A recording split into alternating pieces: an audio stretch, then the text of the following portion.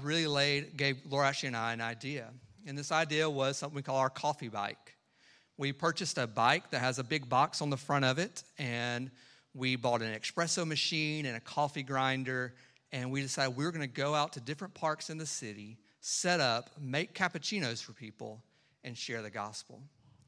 And really this brought us and the culture around us together because Laura Ashley and I are coffee snobs, and so we really enjoy coffee. We enjoy making it. Our people in our city love coffee, and we bike everywhere we go in our city. So it brought those worlds together. And so we started setting up in different parks, and just people would come and get cappuccino for free, and we'd start up conversations with them about who God is and what he's like. And we've seen God use that to open up doors that we weren't able to open up doors and have conversations we weren't able to have earlier. Belgians are very cold, and so this interaction of handing them a coffee and talking to them has been a great blessing because, as y'all probably know, it's always easier to talk to somebody when you have something in your hand, right? And those awkward silences, you can take a sip of something to drink, and it kind of eases the awkwardness. Another thing that Laura Ashley especially has been doing over the last couple of years is working in the red light district in our city.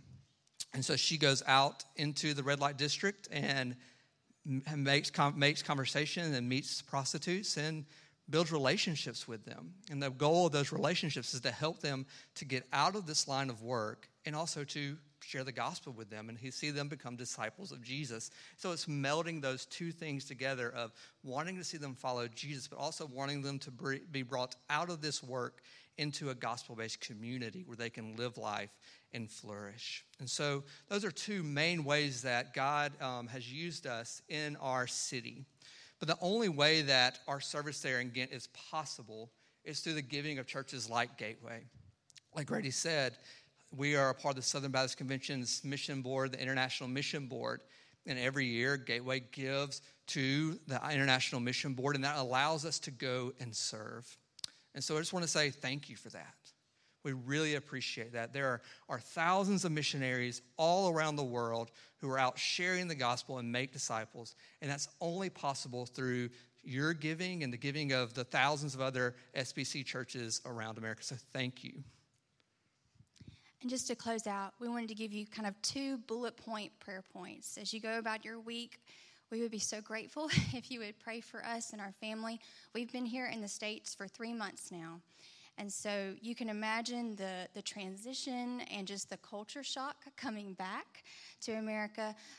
America's not the same that we left 3.5 years ago, and we're not the same, and you're not the same. And so all of these different things are clashing. And so we've also had a lot of visa trouble as we have been in Belgium. We lost our visa during our first year, and honestly, every couple of months, it's been a battle to stay in the country. And we are yet again in a visa situation. And so to get back into the country, we have to be accepted to a new visa. And so we're in the process of waiting for that. So if you'll just pray that God's will would be done, that doors would be open, and that we would just have open hands with whatever's ahead of us with that. And also for our children, we are homeschooling in 2 languages while we're here in America. So trying to keep the kids at the level they need to be to start back in school in January. They go to a national Dutch-speaking school there, and so trying to do that. I'm not a qualified teacher in Dutch, so that has been quite a challenge and a very humbling experience. So just pray for them, but also as we're trying to do English as well. And, both of them, James grew up most of his early years. He learned to read in Dutch before he learned to read in English. And so just trying to humbly walk in these 2 worlds well. We would really appreciate your prayers for that for our next 3 months. And we are at the meet and greet. If you have any, we're going to talk a little bit more in depth about what the coffee bite looks like and what my work looks like in the red light district. So if something interests you and you have a question, please come and grab us after the service or at the meet and greet. We would really love to talk to you more.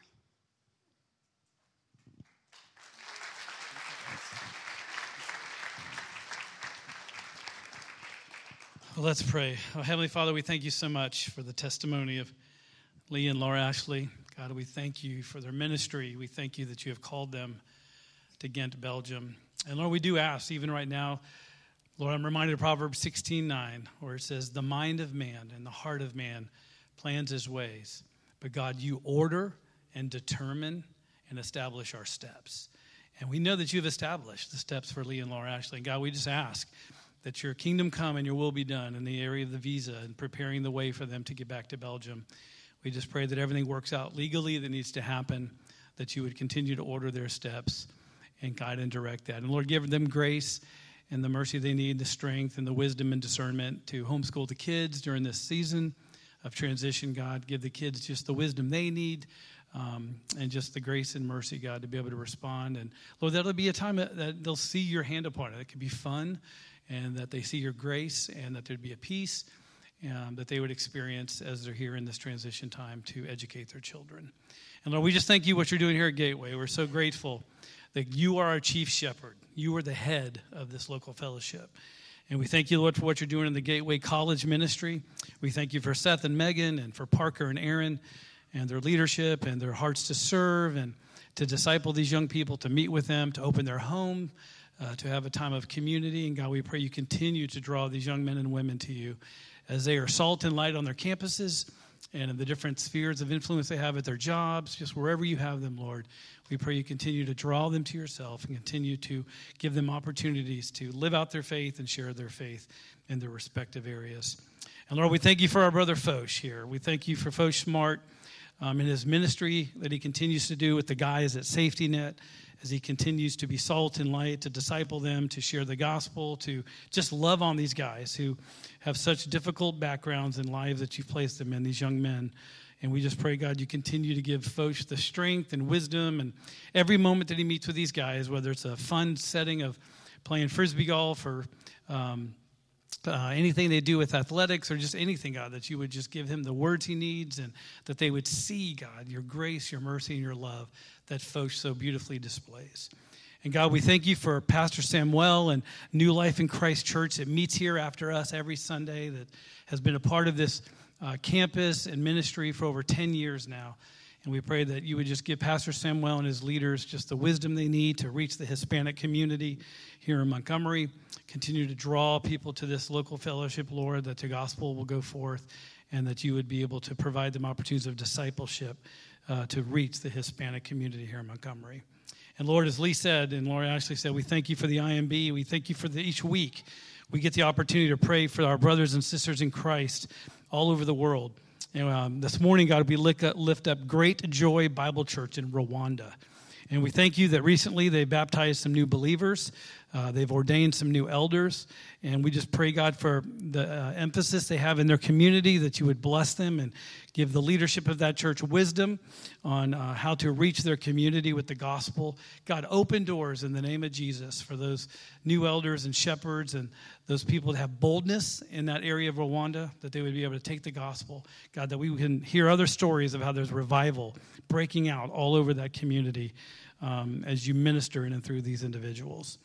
And Lord, we thank you that you're a good God who provides. We are so blessed as a people. And we thank you for the offering today that's been given online or here this morning. And we ask you to bless it for the sake of kingdom work that you desire to do in and through this local congregation. And Lord, we thank you so much for our shepherd. We thank you for Grady, who loves on us, who shepherds us well. As he brings the word this morning, God, we pray that you fill him afresh with your spirit, that you would encourage him and give him strength that he needs, the energy he needs. And God, he would be the first to say as he stands here, God, we want to hear you this morning, and that you would just use your vessel to bring your word. God, convict our hearts, enlighten us.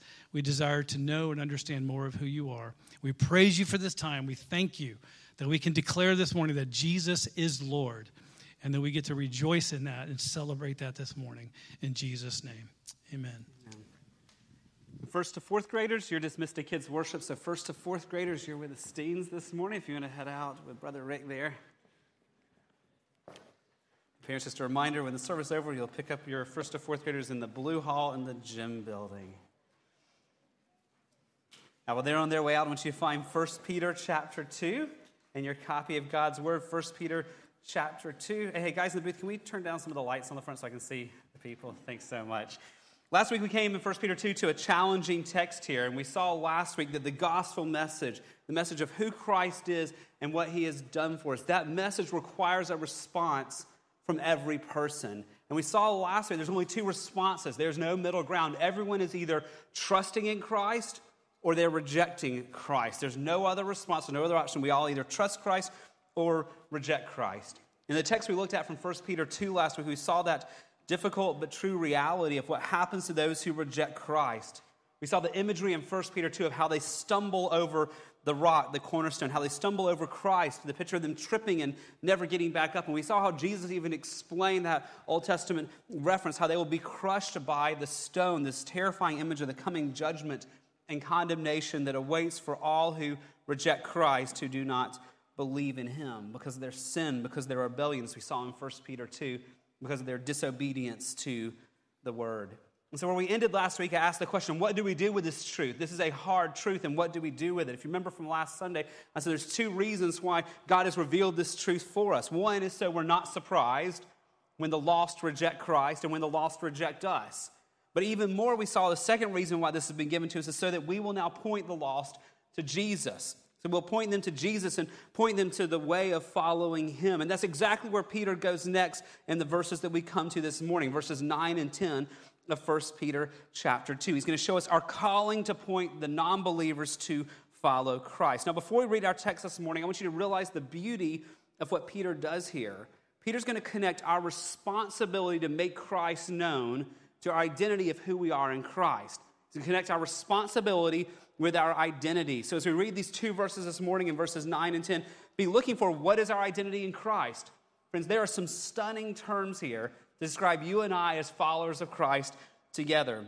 But also be looking for what is our mission to make Christ known, and look for how Peter weaves those two truths together: responsibility to make Christ known and identity in Christ. So let's look for those two things in 1 Peter chapter 2, verses 9 and 10. Can I ask you to stand, please, in honor of the reading of the Word of God? I'm reading out of the English Standard Version, and we'll have the words on the screen as well. 1 Peter chapter 2, starting in verse 9. But you are a chosen race, a royal priesthood, a holy nation, a people for his own possession, that you may proclaim the excellencies of him who called you out of darkness into his marvelous light. Once you were not a people, but now you are God's people. Once you had not received mercy, but now you have received mercy. Would you pray with me? Father, we thank you for your word. Thank you for the texts that challenge us and push us outside of our comfort zone. Thank you for the texts that give us such a clear picture of who we are in you and what you've called us to do.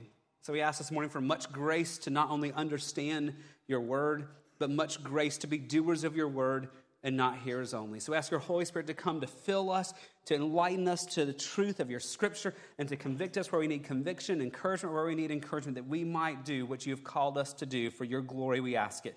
In Jesus' name, amen. Thank you. You may be seated. So to unpack this text this morning and the truth for us here, I want to ask 5 different questions of this text to kind of bring it together to the challenge for us from. So 5 questions of this text to help us understand it as we look at Scripture together. First question, what is our God-given responsibility? What is our God-given responsibility here? Now look at verse 9 again. But you are a chosen race, a royal priesthood, a holy nation, a people for his own possession. Now we're going to come back to all that in just a minute, but notice this, that.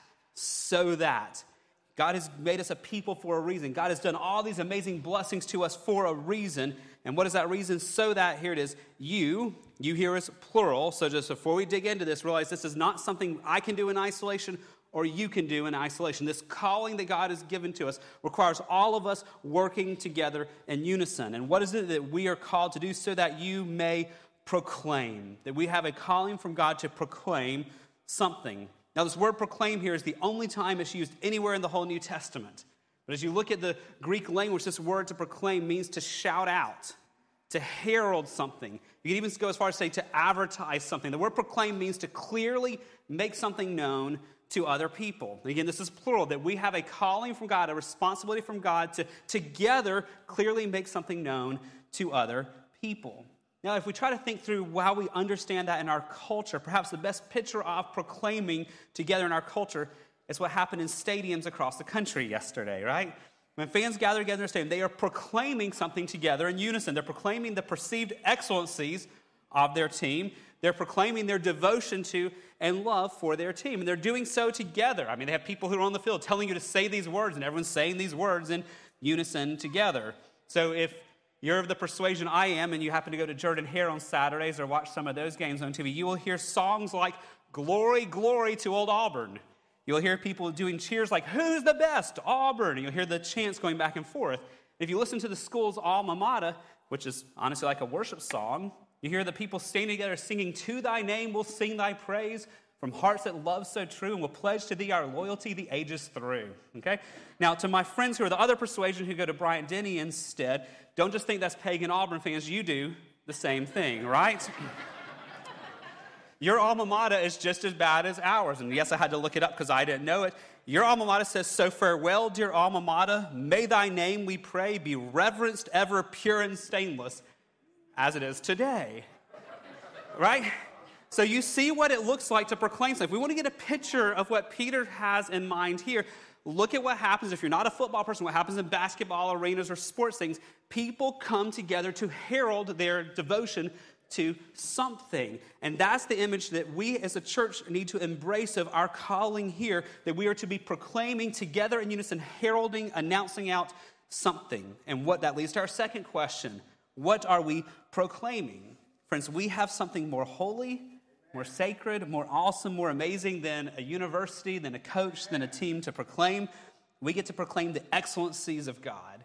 We get to proclaim the excellencies of the great I am, the creator of all, our Redeemer, the sovereign King. Look back at verse 9 here. You're a chosen race, royal priesthood, a holy nation, a people for his own possession, so that you may proclaim the excellencies of him. We get to proclaim his excellencies. Well, excellencies is a word that means his virtues. The word that I use a lot that's similar to this is his attributes. We talk a lot about the attributes of God, the virtues of God, the characteristics of God, the excellencies of God. Now, what are the attributes of God? What are the excellencies of God? Now, there's a lot. We did like a 15-week study of this some years ago, so don't worry, I'm not going through all 15 or 16 that you could go, or even more. But there's a few attributes, excellencies of God here that Peter highlights. Now, I don't want us to miss this, because when we look at texts like this, friends, we often come through the lens of going, look at how amazing these things God has done for us. We're chosen, we're blessed, we go through all these things, but don't miss God as the center of this text, not us. And so what's here is not so much how amazing we are, because we're not amazing, we need God's grace. What's here is how amazing and excellent God is. So what are God's attributes in these two verses we read this morning? Number one, we see here that God is sovereign. God is sovereign. By that we mean God is ruling. God is reigning. God is working out his perfect plan. God is never up in heaven being like, "Oops, I didn't see that coming," or, "Oh, how do I fix this mess?" God is on his throne working out his perfect plan. Now, we see this in a ton of different words here, but look back at verse 9. You're a chosen race. Skip down to a few phrases here. You're a people for his own possession. You go a little bit further here. He called you out of darkness into his marvelous light. You're chosen. He's possessing you. He's calling you. These are not descriptions of a God who's passively in heaven waiting, hoping that people will do what he wants them to do. This is a God in heaven who is in control of all things, working out his perfect plan, drawing to himself a people to glorify himself. So we see here the excellencies of God. He is sovereign. Number two, we see here that God is glorious. God is glorious.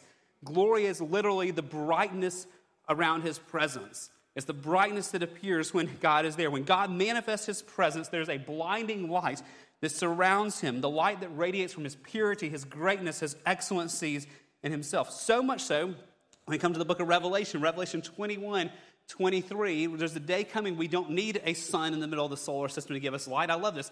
The city, this is the new Jerusalem and the new heavens and new earth, it has no need of sun or moon to shine on it, for the glory of God gives it light, and its lamp is the Lamb, is Christ. This is what we're seeing here. We're drawn out of darkness to his marvelous light, into the glorious light of his presence. Go back to verse 9. You may proclaim the excellence of him who called you out of darkness into his marvelous light. So God is sovereign. God is glorious. Number three, we see in this text, God is merciful. God is merciful. Mercy is God's willingness to show pity on sinners. God's willingness to show pity on sinners. His willingness to not treat us like our sins deserve. He is merciful. Look at verse 10 of our text this morning. Once you were not a people, now you're God's people. Once you had not received mercy, but now you have received mercy. That God is willing to give us mercy. So in just these two verses, Peter highlights some of the excellencies of God. His sovereignty, his glory, his mercy. But Peter's already shown us other attributes of God as well. I don't want us to forget those. So just see a few from the previous verses we looked at in recent weeks. Number 4, God is holy. By that we mean he's completely pure. He has no sin. He never has, never will. He's set apart from all sin. He cannot tolerate the presence of sin. He's so perfect. Go back to chapter 1, verses 15 and 16. As he who called you is holy, you also be holy in all your conduct. Since it is written, you shall be holy, for I am holy. So God is holy. Number 5, God is just. God is a just judge. God sees every sin, even sins that aren't outward, but are in our hearts and our minds. He sees it all, and he punishes every sin. Either the person will deal with their sin for all eternity, or Christ takes it for them. No sin is left unpunished. Every sin ever committed will be punished because God is just. And even when God justly condemns people, it is an overflow of his own holiness and justice. We saw this, verse 17 of chapter 1. If you call on him as Father who judges impartially according to each one's deed. God is just. He is the judge. But one more, number 6. It's not the one we typically like to think about as much, but we saw it last week. God is wrathful. God is wrathful. God's wrath simply means his perfect expression of holy anger to sin. His wrath is this perfect expression of holy anger against sin and his judgment on it. That's what we were talking about last week in those harder verses. 1 Peter chapter 2, verses 7 and 8. So the honor is for you who believe. But for those who do not believe, the stone that the builders rejected has become the cornerstone, and a stone of stumbling and a rock of offense. They stumble because they disobey the word, as they were destined to do. And we unpacked that last week with this image of God's judgment on those, his wrath against those who do not believe. Now I want to remind us, if you think about all 6 of those, the fact he's sovereign and he's glorious, the fact that he is just and he's wrathful, but he's also holy and he's merciful. You think about all 6 of those, I want to remind us these are all his excellencies. Even his attributes like his holiness or his justice or his wrath, these are not some type of subpar attributes of God. These are still his excellencies, his virtues. They're not attributes that are bad. They're not attributes we need to apologize for. It is who God is in his perfection and who he's revealed himself to be. Now, with that in view, go back to verse 9 in our task before us. God's done all these things for us so that you may proclaim the excellencies of him. Now, friends, this has staggering implications for us. This means we have a God who is calling us to faithfully and fully proclaim who he is. We have a God-given calling to faithfully and to fully proclaim who he is. Friends, if we talk to the lost only about the love and mercy of God and not his justice and his holiness and his wrath, we are not fully and faithfully proclaiming the excellencies of God. If we only tell people God loves you and has a wonderful plan for your life, friends, we are not faithfully and fully proclaiming the excellencies of him. Even in these first 2 chapters, we have seen so much of the attributes of God, and we are to faithfully and fully proclaim to those around us his attributes, fully who he is. Now, friends, if you need help digging in and understanding more of who God is, there's some great resources in the Resource Center. If you're willing to get really brave, there's a big book called Systematic Theology from Wayne Grudem. It's like 2,000 pages. There's a chapter in that book called The Attributes of God. In fact, there's 3 chapters on the attributes of God. And it's just a great summary of all these characteristics of God. If you want to understand how God is merciful, but also holy and just, if he's gracious, but also wrathful, there's a great 3 chapters in that. There's a great book that's shorter out there from A.W. Pink called The Attributes of God. If you want to dig in a little bit more accessible format, it's a paperback. Great one on that. And if you want even an easier approach to it, Jensen's book, Praying the Attributes of God, they're all out in the Resource Center. They're great resources to help you get your mind around who God is. If I can remind you, when we talked about the attributes of God, God is unchanging. He's not merciful today and wrathful tomorrow. He's fully all of his attributes all of the time. And we have a calling to understand them and to proclaim who he is. So what is our responsibility? To proclaim together, to herald something. What are we proclaiming? The fullness of the excellencies of God. Now, number 3, who are we proclaiming God to? Who are we proclaiming God to? Well, take a step back and think about those football stadiums again, or if you're a basketball fan, the basketball arenas. When the fans are singing the alma mater or singing the cheers, who are they proclaiming to? Well, they're proclaiming to 2 different groups. One, they're proclaiming to one another how excellent their team is. There's times I've been in Jordan-Hare and the other team has lost, which has not been often recently, but the other team has lost and they've already exited the stadium. And it's just the Auburn fans left, and they're singing the alma mater together. There's no one else around but Auburn fans, but they're singing it together. And your team probably does the same thing too. They're heralding to one another a call to be loyal to their team. But likewise, when you're in those stadiums, who are you proclaiming to? You're proclaiming to the other team, to the spectators, to the visitors, to the people watching on TV, how great your school is. And you're trying to give a good impression to the watching world of how great your school, your team is. That's a small picture of what we're doing as God's believers when we proclaim together. We are proclaiming to one another. That's part of why we gather together on Sunday mornings, is to study God's word together, to pray together, to sing together. And friends, when we sing together, yes, we're singing to worship God, but we're also proclaiming to one another, to remind one another of these truths we need reminding of. Friends, life can be hard. We are a distracted people, and we come together regularly to remind each other of the excellencies of Christ. So we're proclaiming that, but that's not the main focus here, though that's true. The main focus of this text is we are proclaiming to non-believers, to people who have rejected the cornerstone. That's who Peter's honing in here. We know that because of the surrounding context. Go back to verse 8, the previous verse. A stone of stumbling, a rock of offense. They stumble because they disobey the word as they were destined to do. Now remember last week, the verbs in these harder verses are all present tense. That means that where the people are disobeying now or stumbling now or they're under judgment now. But that leaves open that if we pursue them and God turns their hearts through our witness, they can believe and come under honor instead of judgment. So we have a calling to proclaim to non-believers who Christ is and to ask God to turn their hearts to him. Now we see this beautiful proclamation of both together coming together in Romans. Romans chapter 9, verse 33. This is part of the text that we looked at last week. As it is written, behold, I'm laying in Zion a stone of stumbling and a rock of offense, and whoever believes in him will not be put to shame. Again, this is the same Old Testament reference that we've been looking at here in 1 Peter. But when you come to Romans 9, there's a chapter break there. So often we stop there. But when Paul wrote that, there was no chapter break. The very next thing he says, look at chapter 10, verse 1. After saying the same Old Testament reference, he says, brothers, my heart's desire and prayer to God for them being those who are stumbling over Christ under judgment, is that they may be saved. So you see that here in 1 Peter, you see that there in Paul's writing, that we have a responsibility to proclaim to non-believers who Christ is, faithfully and fully, all of his attributes, to call them to believe. So what is our responsibility? To proclaim Christ. What do we proclaim? All of his excellencies. To whom do we proclaim? To non-believers. But friends, the reality is that task is not easy. People will reject the message we bring. People will reject the Jesus that we love. People will come with all sorts of trials along the way as we seek to follow Christ. So fourth question this morning, where do we find strength to do this? Where do we find strength to proclaim Christ with our family members, at our schools, at our workplace, with people on your sports team? Where do we find the strength to proclaim Christ? And the answer that Peter gives us is he says, remember your God-given identity.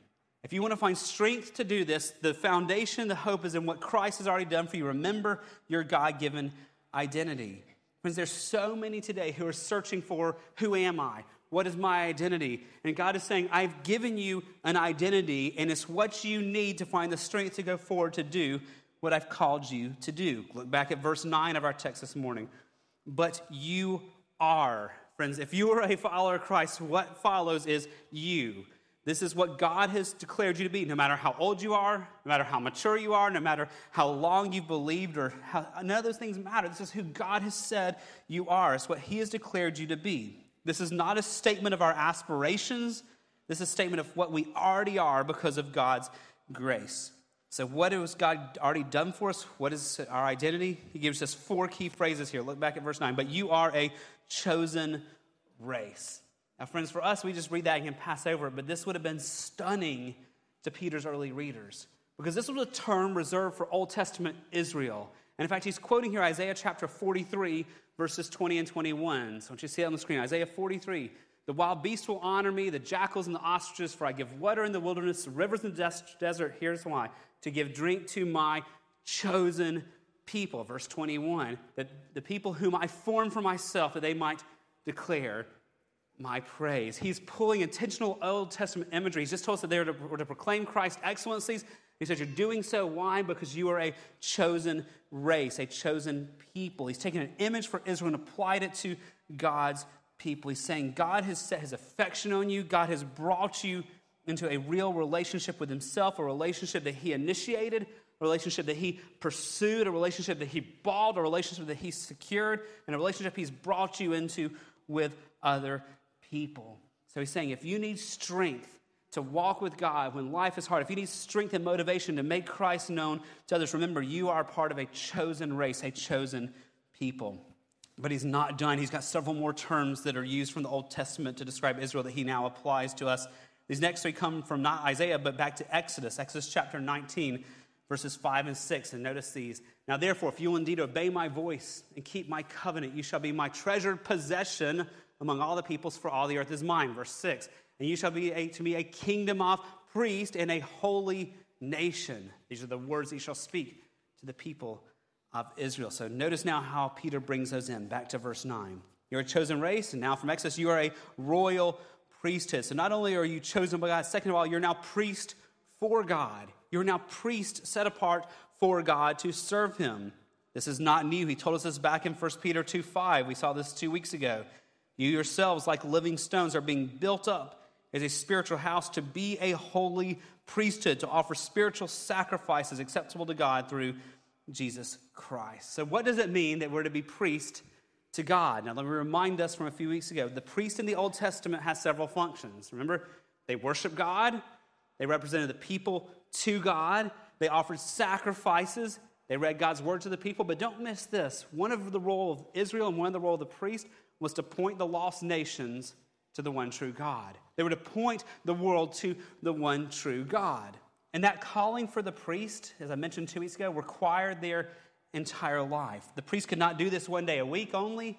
They couldn't accomplish this part-time. Their entire lives were consumed with serving God. And so Peter now says to us, you are a holy priesthood. And in verse 9, you are a royal priesthood, that we have been set apart by God to use all of our lives to do what the priest did, to worship God and to point people to him. That means that if you're not sure who you are, your identity, God is saying, not only have I chosen you, you belong to me, but I have given you a task to run with your whole life with, and that is to worship me and make me known. If you're at school, if you're at work, if you're in the neighborhood, if you're at Walmart, you are my royal priest wherever you go.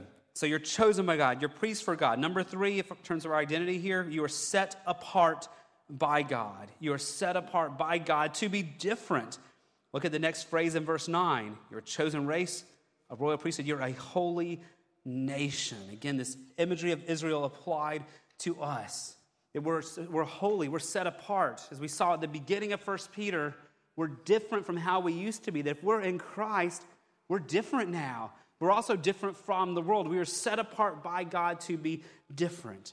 And then he brings all these 3 expressions together in one summary expression of what is our identity. And back in verse 9, you're a people for his own possession.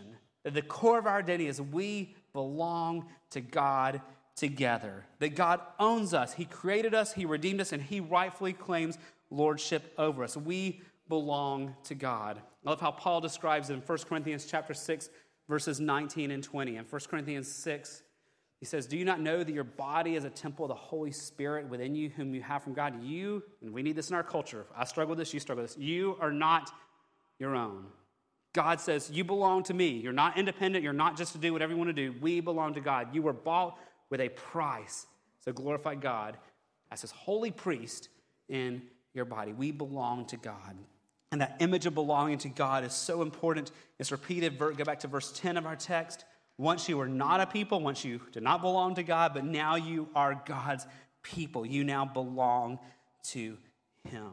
So friends, how does that truth help us? Remember in verse 9 here, if we go back to verse 9, he's connected our identity with our calling. You are a chosen race, a royal priesthood, a holy nation, a people for his own possession, so that you may proclaim his excellencies. How does remembering who we are in Christ help us proclaim Christ to the lost?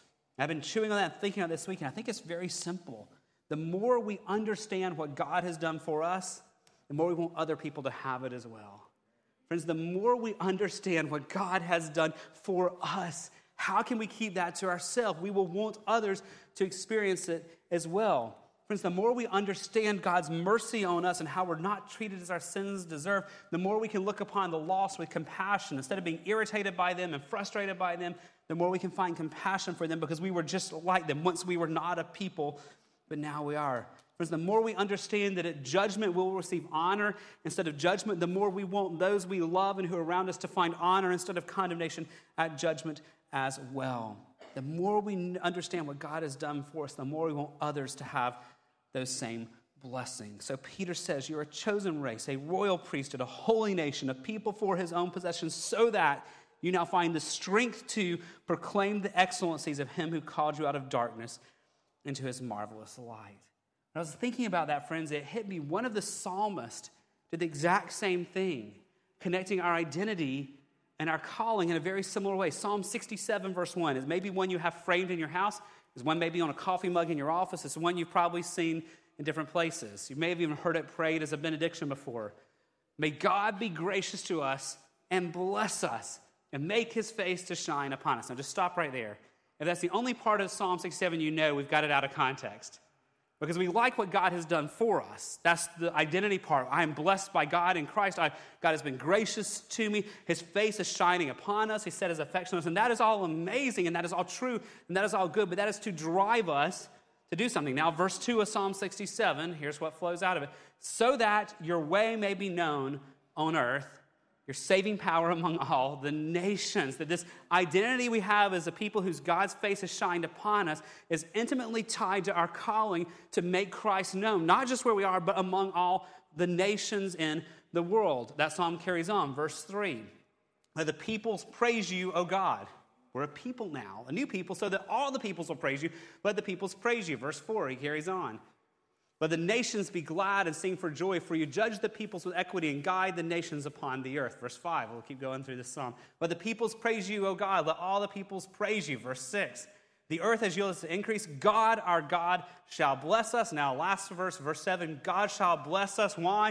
Let all the ends of the earth fear him. Same idea as 1 Peter here, that we're chosen by God so that we now proclaim his excellency. So let's bring all that together. Here's the main idea, the summary of this text this morning, our big takeaway. This is what I want you to see this morning. God has given us a new identity so that his identity will become known to others through us.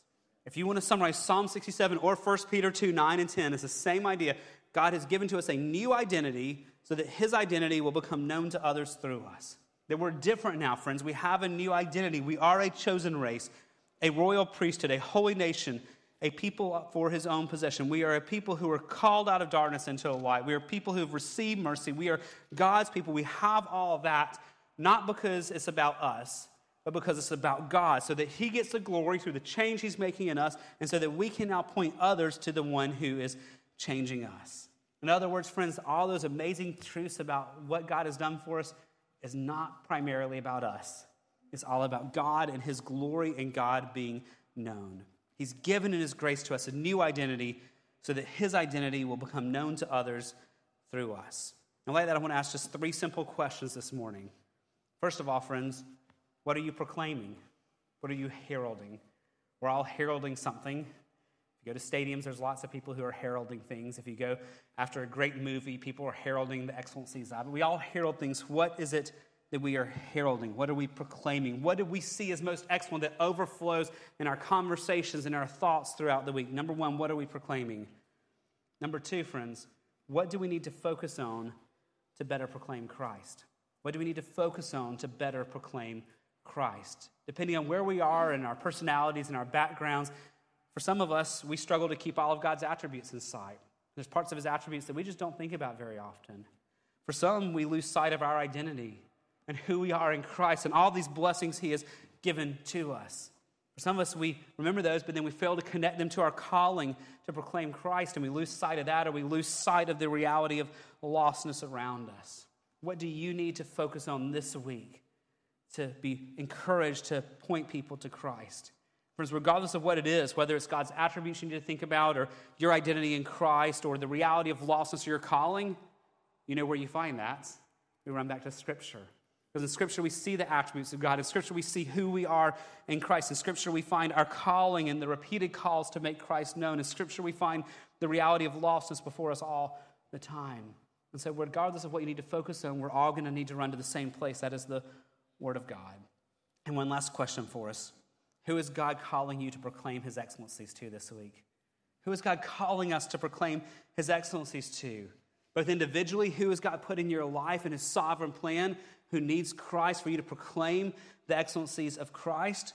Who is God calling us as a church to proclaim Christ to, not only in Montgomery, but to the nations. We have a God-given calling as a church to make Christ known together here in Montgomery and to the ends of the earth. Who is God calling us individually and together to declare his excellencies to? Friends, God has given us a new identity so that his identity becomes known to others through us. Let's pray this week that he will give us much grace to understand who we are in Christ and to make that known to others. Would you pray with me?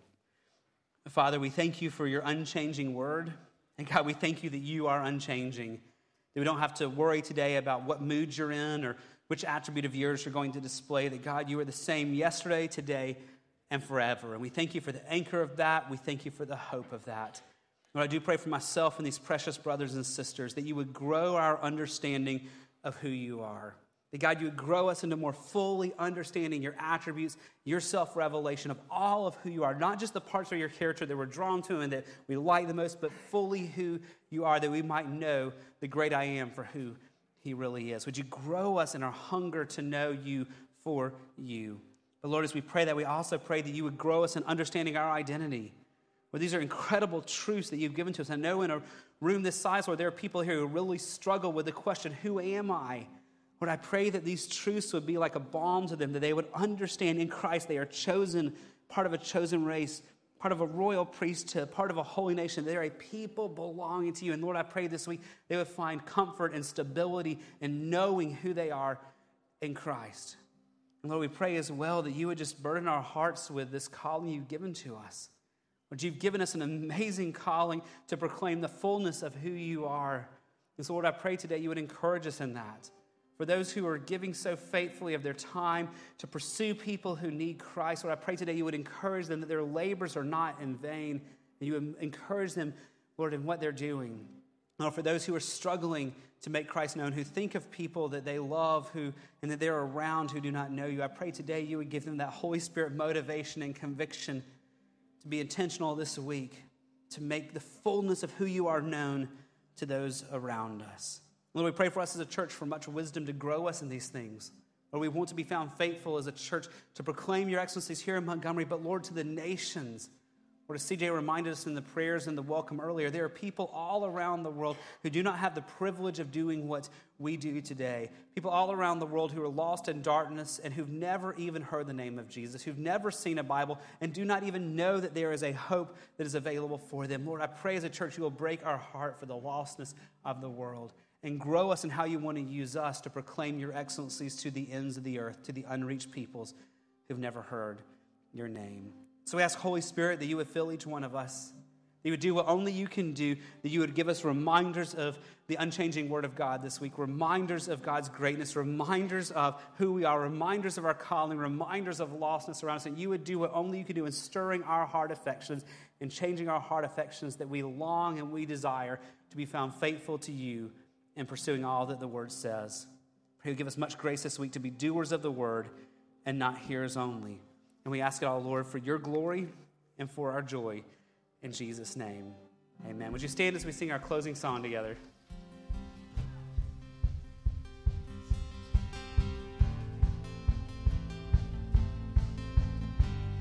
Sing, come gaze upon your Savior. Behold your great high priest. Draw near in awe and wonder, and his cross has spoken peace. Come rest from sin and striving, find endless stores of grace. The heart that turns to Jesus is cleansed from every sin. Oh, how deep, how wide, how long. Oh, how vast the love of Jesus. Oh, how sure,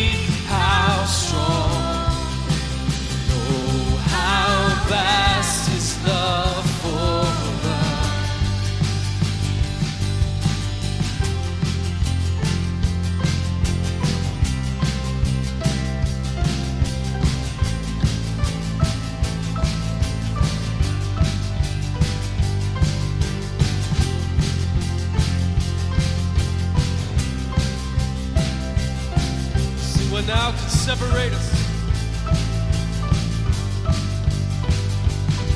What now can separate us? Can death or pain? We have this strong assurance. In Christ we've been brought near. In His strength, and in His strength we labor. His promises are thus far. His love has led us. His love will lead us home. Oh, how deep, how wide, how long. Oh, how vast the love of Jesus. Oh, how sure, how sweet, how strong. Oh, how vast His love for us. Oh, how deep, how wide, how long. Oh, how vast the love of Jesus. Oh, how sure, how sweet, how strong. Oh, how vast His love for us.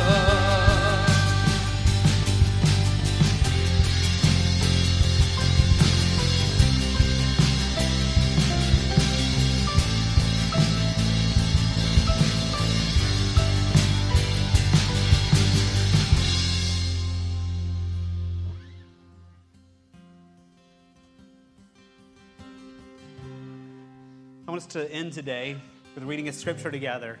It's what we read earlier from Psalm 67. But I want us to let this be our closing benediction of us reading this out loud as a congregation together to remind us of God's blessings on our life, but to remind us of the responsibility we have to make Christ known to the world. So let's read it out loud together. Words on the screen, Psalm 67. We can skip the part to the choir master stringed instruments, a song. Okay, ready? May God be gracious to us and bless us and make His face to shine upon us, so that your way may be known on earth, your saving power among all nations. Let the peoples praise you, O God. Let all the peoples praise you. Let the nations be glad and sing for joy. For you judge the peoples with equity and guide the nations upon earth. Let the peoples praise you, O God. Let all the peoples praise you. The earth has yielded its increase. God, our God, shall bless us. God shall bless us. Let all the ends of the earth fear Him. Lord, that is our prayer this day and this week, that as we experience your blessings, you will use us to make you known to others. We ask it in Jesus' name. Amen. God bless you, Gateway family. Have a great Sunday afternoon.